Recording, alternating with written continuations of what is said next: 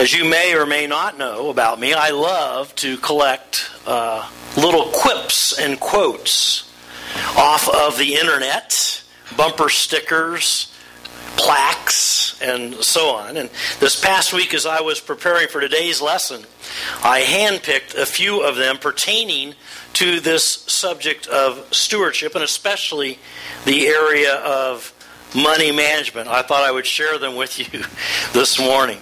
This one I thought was cute. Last night I read a book that brought tears to my eyes. It was my checkbook. I thought that was pretty good. I don't live within my income because I can't afford it. Somebody said. Yeah, that's the problem. The buck stopped before it got here. Money talks. It says, goodbye. Two can live as cheaply as one, but only half as long. I've told couples that. A budget is a system of reminding you that you can't afford the standard of living you've grown accustomed to.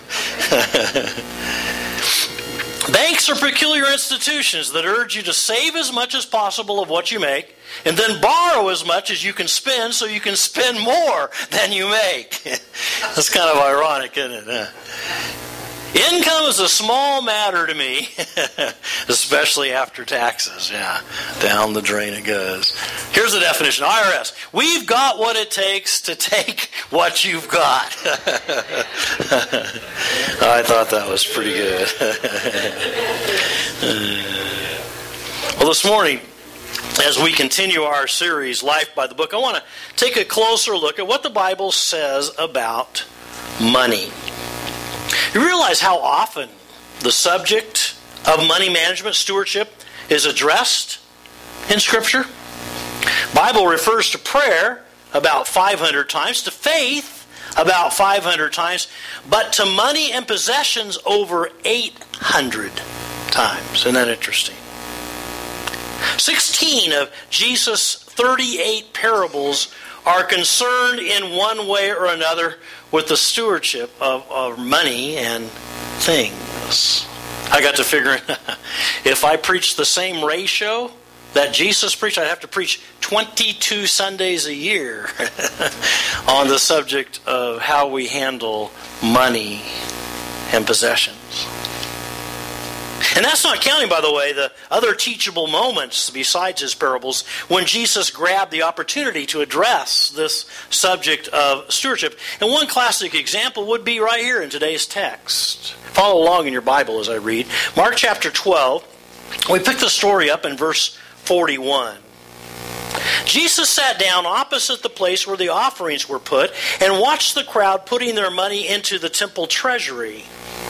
Many rich people threw in large amounts, but a poor widow came and put in 2 very small copper coins worth only a fraction of a penny.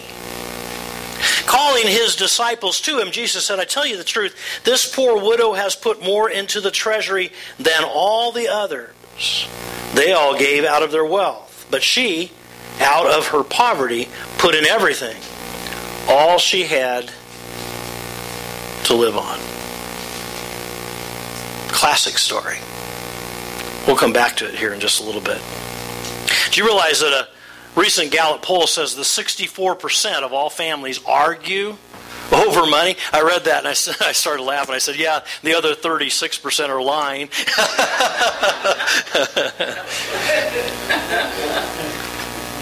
More than half of the divorces in our country today are related in one way or another to finances. And the reality is that only 90%, about 90% of all Americans are only one paycheck away from bankruptcy. If they lost their job this week, they'd have to file bankruptcy next week because they're living paycheck to paycheck. There's no reserves in savings. And folks, the honest truth is that most of us don't handle our money as well as we could. And that's why we need to review what the Bible says about money. I mean, as we've said all along, when all else fails, read the directions. And God has given us some pretty clear practical directions right here in His word. And perhaps nowhere in the Bible are those directions more concise than in the book of Proverbs. The writer of Proverbs, Solomon, who was, by the way, let's not forget, the wisest and the richest person to ever live. He knows what he's talking about when he speaks on financial matters. And Solomon wrote over 80 proverbs about the stewardship of our money and things. And so, using the book of Proverbs kind of as our primary reference point today, let's keep this morning's lesson pretty simple. First, let's look at money problems. And then second, let's look at money solutions. Let's begin with money problems. Would you read Proverbs 17 and verse 16 out loud with me? Let's read this together. Of what use is money in the hand of a fool, since he has no desire to get wisdom? Well, we don't want to live there, do we?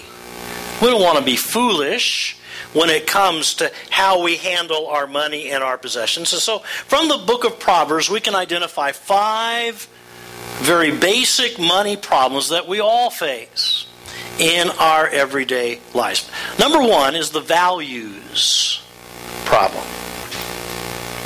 Sometimes our perspective about money is so warped that it really completely messes up our whole sense of values and priorities in life. I heard this last week about a guy who had just parked his nice, shiny, brand new BMW up against the curb. And he opened his door to get out. And right as he opened his door, a car went by and ripped the door right off of his Beamer. And a passerby stopped and asked him, "Are you all right?" And he's just sitting there going, "Oh, my Beamer. Oh, my Beamer." And then all of a sudden, with horrified, huge eyes, the passerby goes, "Oh my gosh, your left arm is missing." And the guy goes, "Oh, not my Rolex, too."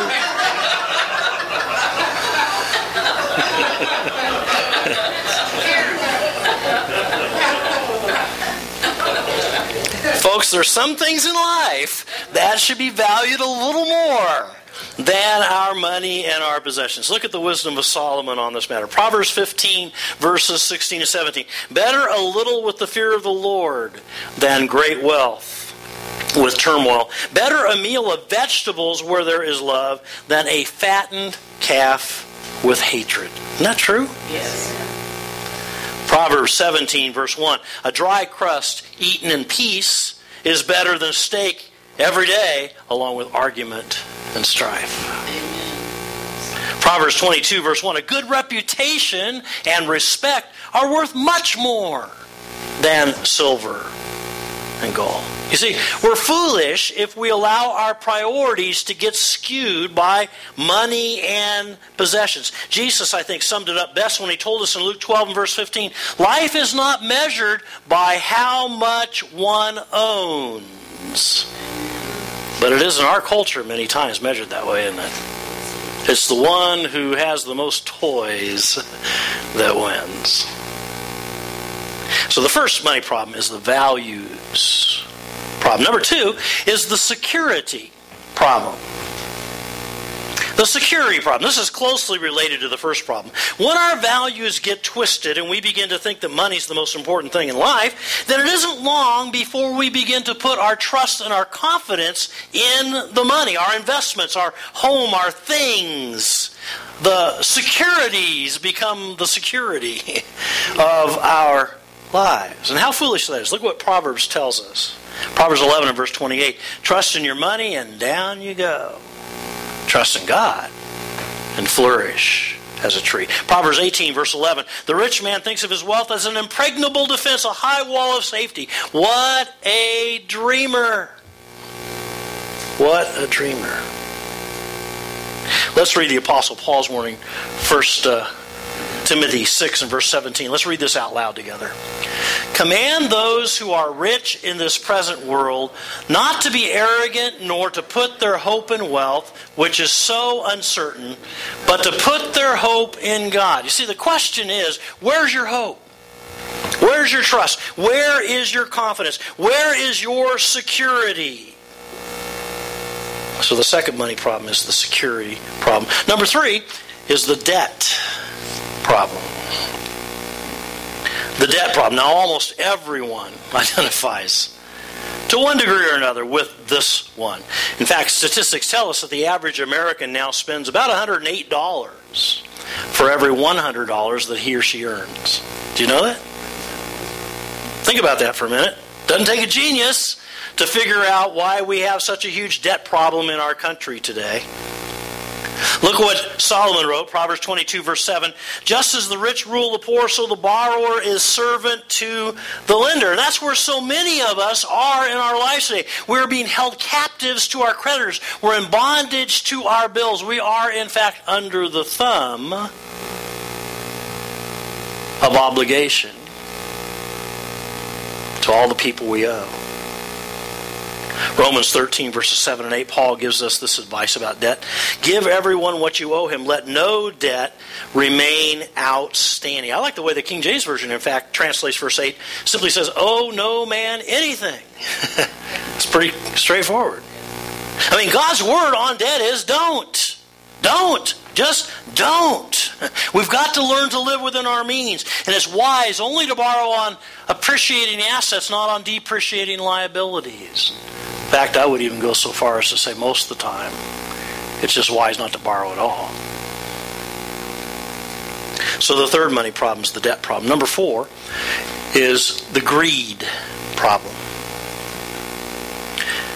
The Bible calls this covetousness. Now, that's not a word we use very often outside of the context of church, is it?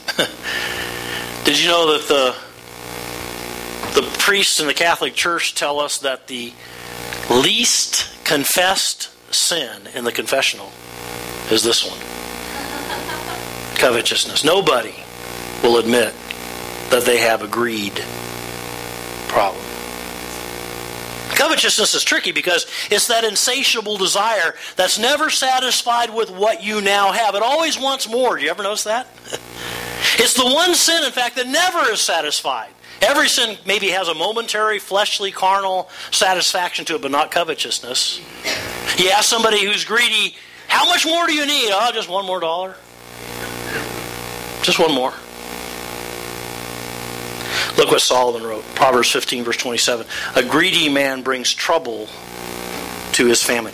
I wish I could frame that and put that in every newlywed's home. I'll be honest. I've seen so many families ruined by greed. Proverbs 23, verses 4 and 5. Don't weary yourself trying to get rich. Why waste your time? For riches appear as though they had the wings of a bird.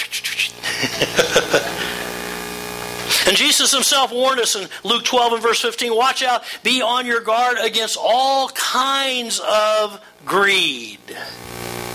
Enough said. Fourth money problem is the greed problem. Number 5 is the dishonesty problem. You see, think about all these we've talked about so far. When our values get twisted and we begin to think that money and things are our security and we go into debt because of our greed, often those first 4 problems we talked about will lead us then to pursue money in a dishonest way. And Proverbs cautions us against such folly. Proverbs 13, verse 11. Dishonest money dwindles away. It does, you know. Facts prove that. Why do people that win the lottery, they're more poor a year later than they were when they won? Got to win that jackpot, and then all of a sudden you're worse off than you were. Proverbs 20, verse 17. Stolen bread stays sweet, but it turns to gravel in the mouth. That's a word picture, isn't it? Proverbs 21, verse 6, cheating to get rich is a foolish dream and no less than suicide. So, what are some dishonest means of pursuing money or possessions? There are many. Stealing, of course. Cheating on your income tax, which they tell us 60-some% of us do. Padding your expense account at work. Illegally duplicating copyrighted materials, which, by the way, is now the number 1 crime in America. Copying paper, DVDs, CDs, etc. Gambling. exploiting others for your own personal advantage. I mean, we could go on with the list. But such dishonesty is folly. In fact, let's read this out loud. Ephesians 4 verse 28. Read it with me, would you? The man who used to rob must stop robbing and start working to earn an honest living for himself. That's great advice right there. You know?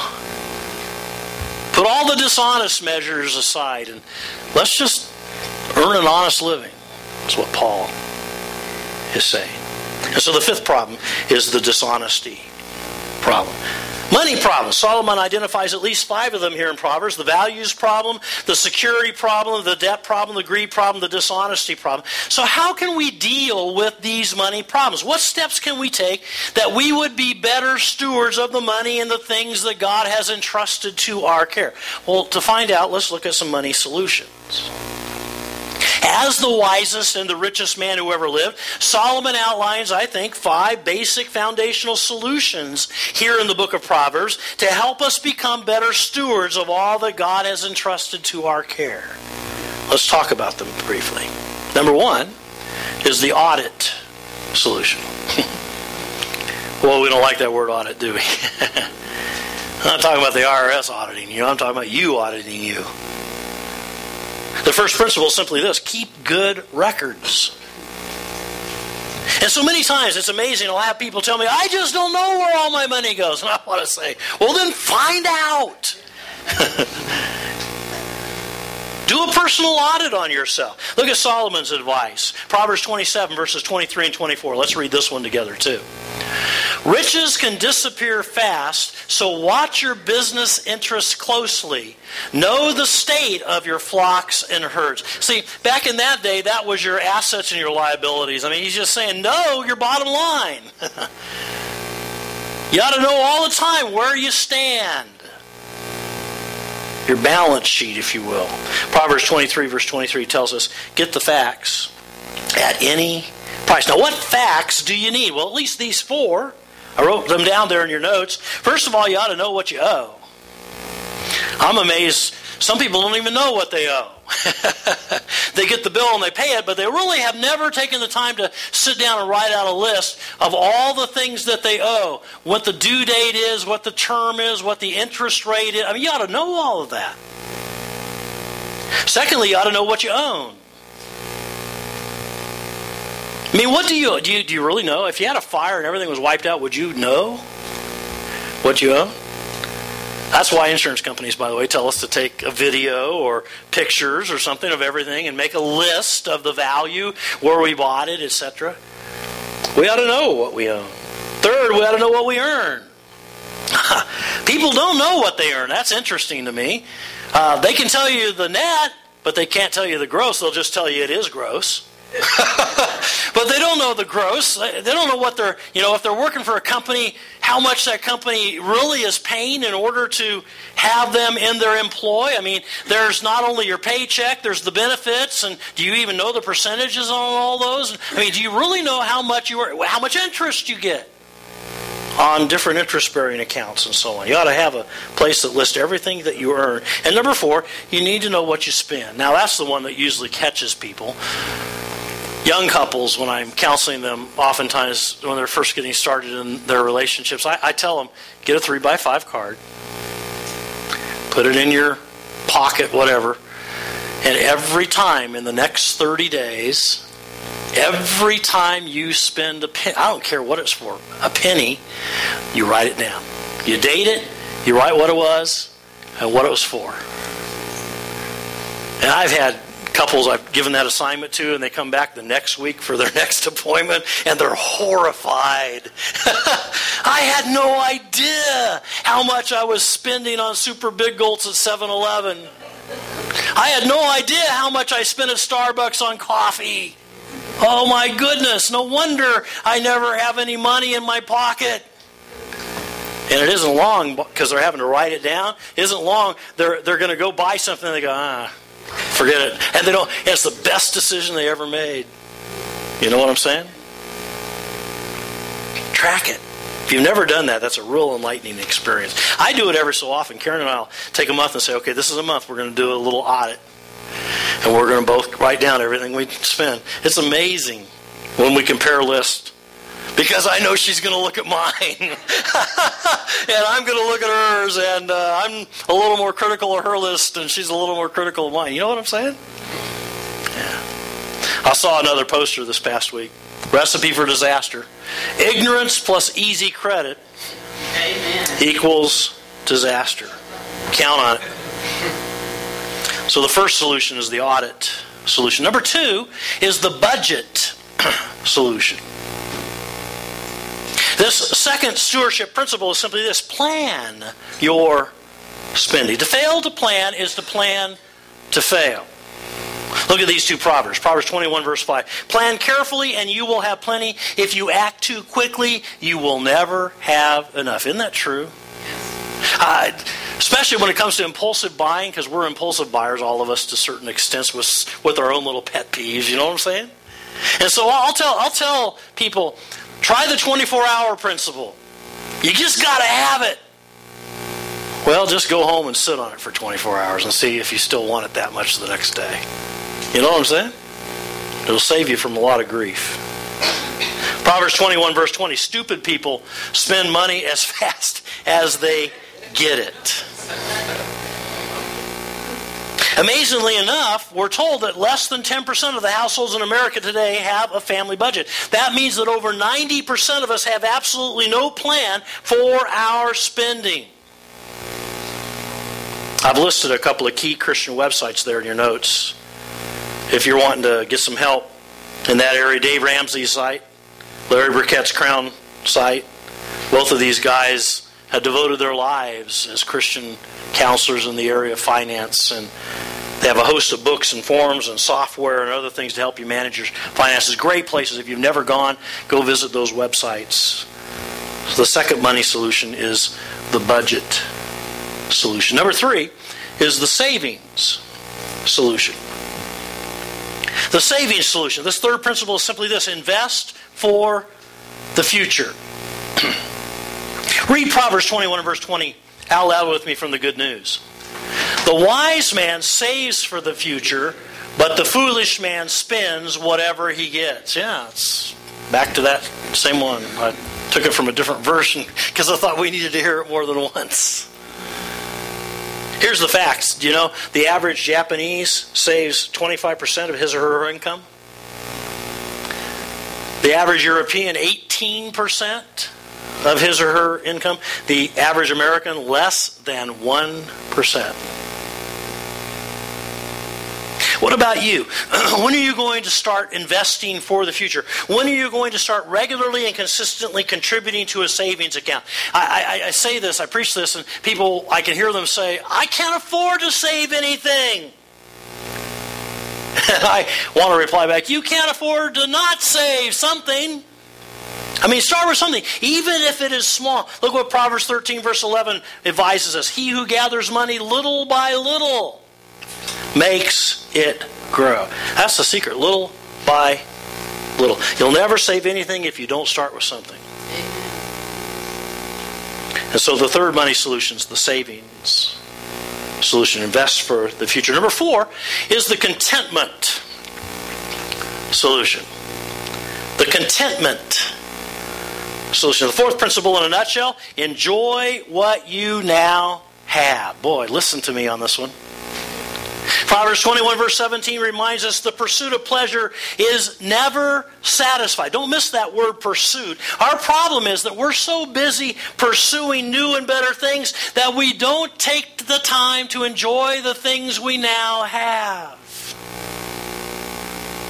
You see, we bought into this little lie that says that things are what is going to make us happy anyway. If I just had a bigger house, or if I just drove a little nicer car, if I could just get this promotion or this raise, then I'd be happy. And so we work and we run here and there, and we get sucked into this frantic, stressed out lifestyle, and we justify it all by saying, well, it's only temporary.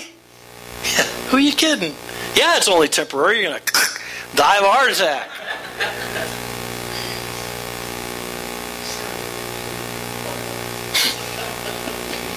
Don't think you have a problem in this area? Let me give you a simple test. Complete the following sentence.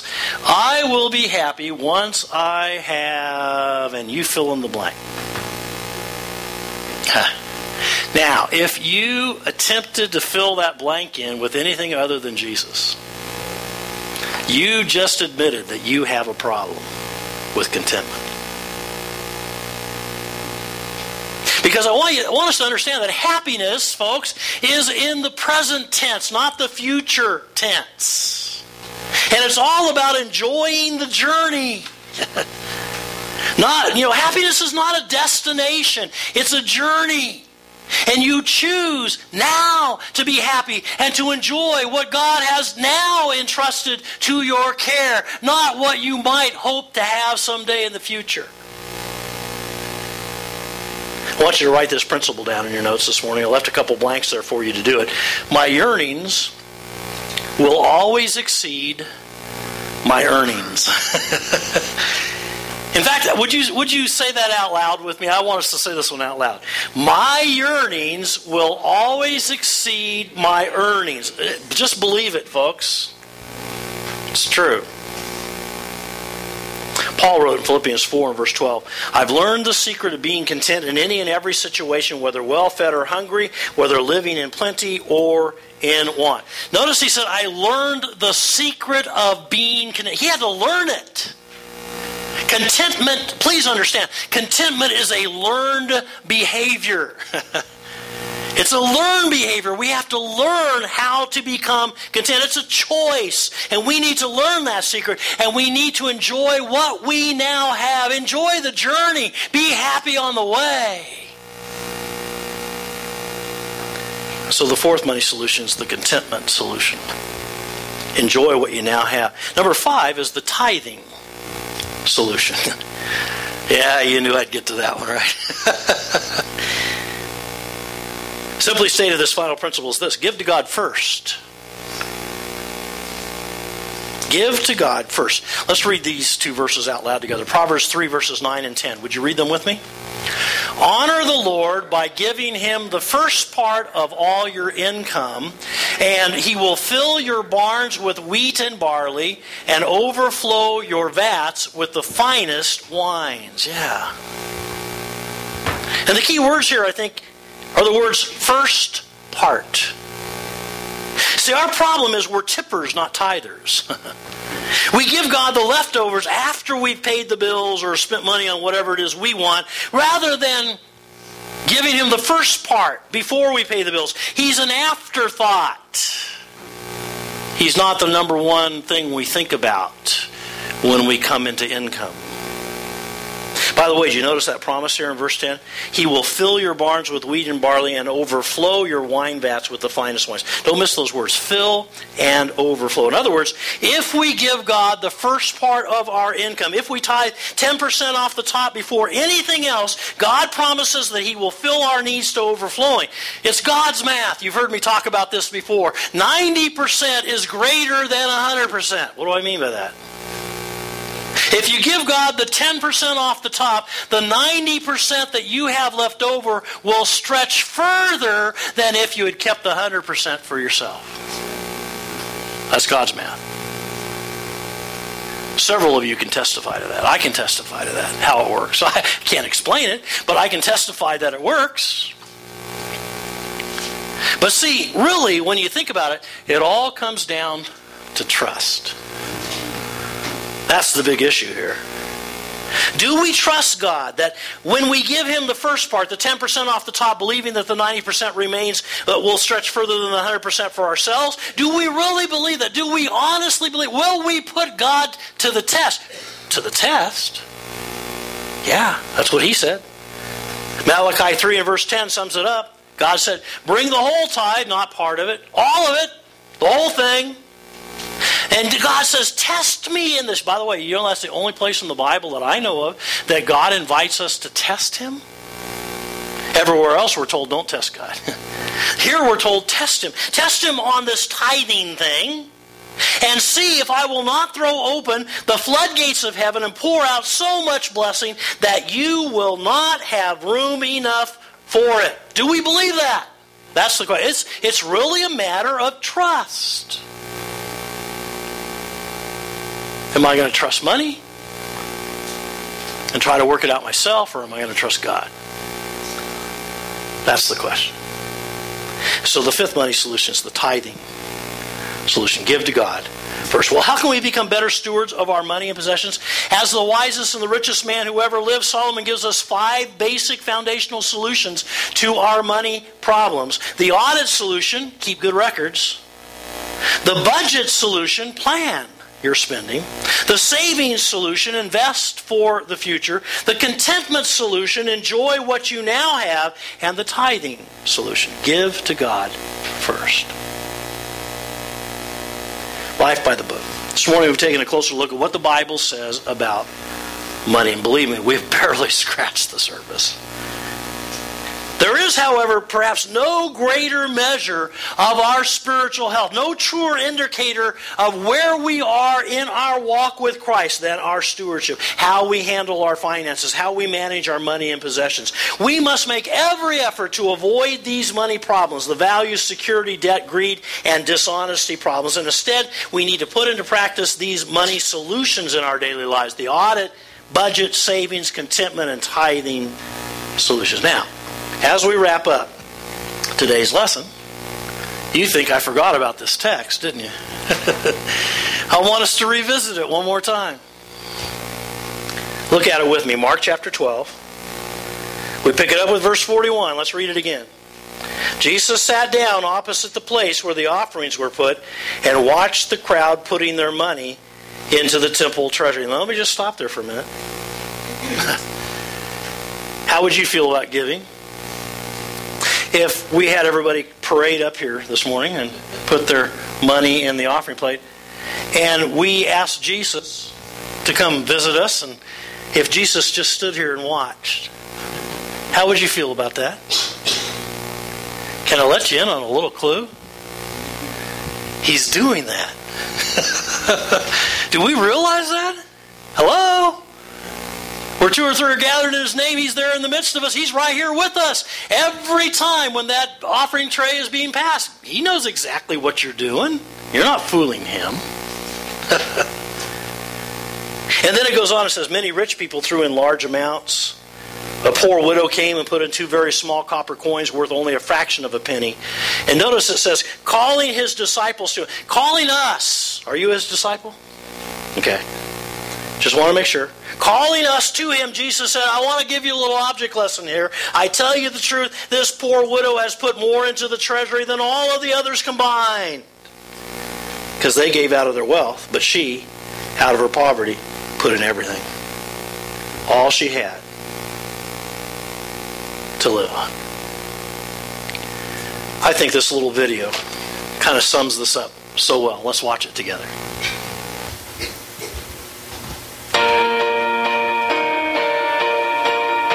In Mark 12:43, Jesus comes to the temple with the purpose of teaching us a lesson about giving. He deliberately sits in front of the offering and watches as people put their money in. Many rich people come and put in large amounts of money, but Jesus wasn't looking at the amount. He was looking at their hearts.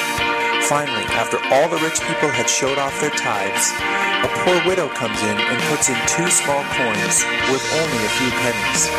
But this is what Jesus had been waiting for, and He doesn't waste a moment. He quickly calls His disciples together to teach them about the kind of giving that pleases God.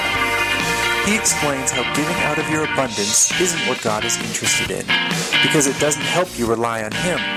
This is what the rich people were doing, but the widow was different, and the difference was in what she was trusting in.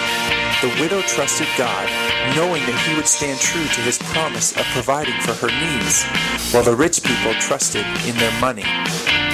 Jesus' point was that giving isn't about the amount, it's about the sacrifice. What and how we sacrifice will be different for each person, but we all have the ability to make sacrifices in our giving. The danger comes when we follow the path of the first group of givers. We give to look good, or we give out of a perceived obligation, or we give as a means to some other end. But God isn't interested in this kind of giving. The only giving that interests God is the kind that makes Him a priority above our money. This is why what we use our money for is such a big indicator of where our hearts are at. When we sacrifice something we want and give instead to God, we show that He has the top spot in our hearts. The poor widow trusted God, and gave everything she had to him. And this is why Jesus makes a point to highlight her sacrificial giving, because as we follow her example, she leads us right to Jesus.